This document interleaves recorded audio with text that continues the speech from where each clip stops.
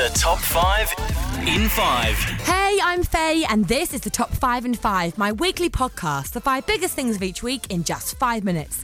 This week, we look ahead to the biggest night in British music. Gushy text messages are being exposed, and there's a fancy pants new car on the horizon. Let's do it! Number 1. Do you remember this tune? Hey, I just met you, and this is crazy, but here's my number, so call me maybe. How could you not? One of the biggest tunes of the last 10 years, Carly Rae Jepsen's Call Me Maybe.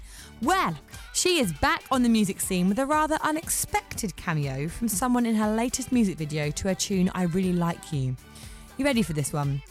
One of the most private men in Hollywood, I'd say. Doesn't do too much outside his acting day job. Well, this is another string to his bow, another accolade to the old CV. Tom Hanks. Ha! I bet you weren't expecting that. Tom Hanks in the music video with Carly Rae Jepsen doing some pretty sharp dance moves too. Go Hanksy. Is that okay to call him that? Ugh, you know who else is in it? Justin Bieber. Of course he is. He's starting to get like Bono, isn't he? Getting himself everywhere. Anyway, how the hell Carly managed that with Tom Hanks, I have no idea, but apparently she did. Check out the video on the Top 5 in 5 Twitter. Number 2. The biggest night in British music is happening this week, the Brit Awards. Sam Smith, Taylor Swift, Royal Blood, Hozier and Ed Sheeran are all descending upon London's O2 Arena. Now, the thing I love about the Brits is that it is a properly raucous night. There is so much booze on those artist tables, so many massive after parties afterwards, and the best part of the night is that it's all live on TV, so everything is captured. Do you remember in the past when these things happened? First up, Adele flipped the bird. She was not happy at all. Poor host James Corden had to hurry along her acceptance speech for Best Album of the Year. I think we all learnt a valuable lesson with Adele there. Don't rush her. And then there was the time the Osbournes hosted it. They appeared rather tipsy, shall we say, and Sharon had a little tussle with Vic Reeves over the MasterCard Album of the Year award. It always seems to be that award that gets things kicking. And then when the Arctic Monkeys received their award, there's Sharon in the background saying, "What have they come as?" You need to pipe down. Kelly is getting embarrassed. Do you remember when Jarvis Cocker pulled Michael Jackson's pants down? Yeah, that happened. And then there have been various people missing picking up their awards because they're in the toilet. Harry Styles and Labyrinth, I'm looking at you. The big rumour this year is that Kanye West will turn up. You know, I'll totally lose my shizzle if that happens. I'll be doing a Top 5 in 5 Brit special after the big night with all the news and goss. Number 3. This is clever. Get two guys together, get them to swap phones, and then get them to read out the other one's messages that they have sent to their girlfriend. Hilarious! No one should be reading those messages. It's when you're your most vulnerable, your most mushy. Take a listen to this. Oh no, that's terrible. I want you to have a good day. I have to talk to the days.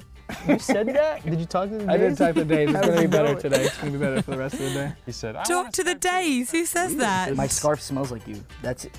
That's it. Now you can sell it for millions.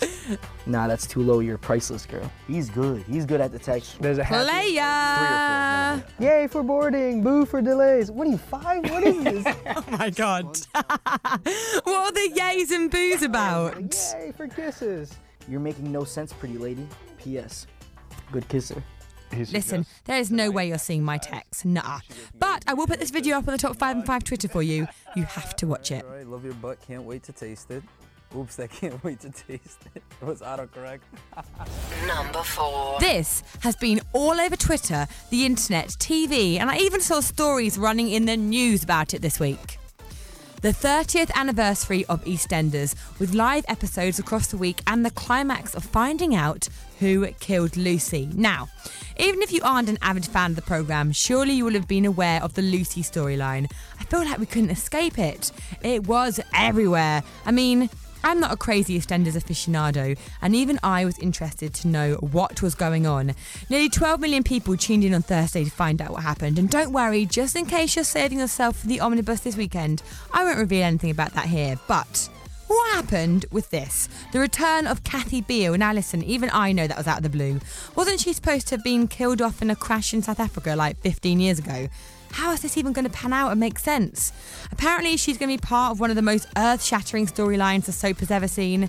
The British audience waits with bated breath. Number 5. This week the rumours were rife about the Apple car. Yeah, that's right. A car made by Apple, the most successful business of all time, who specialises in mobile gear, is thinking about sticking its nose into the automobile world.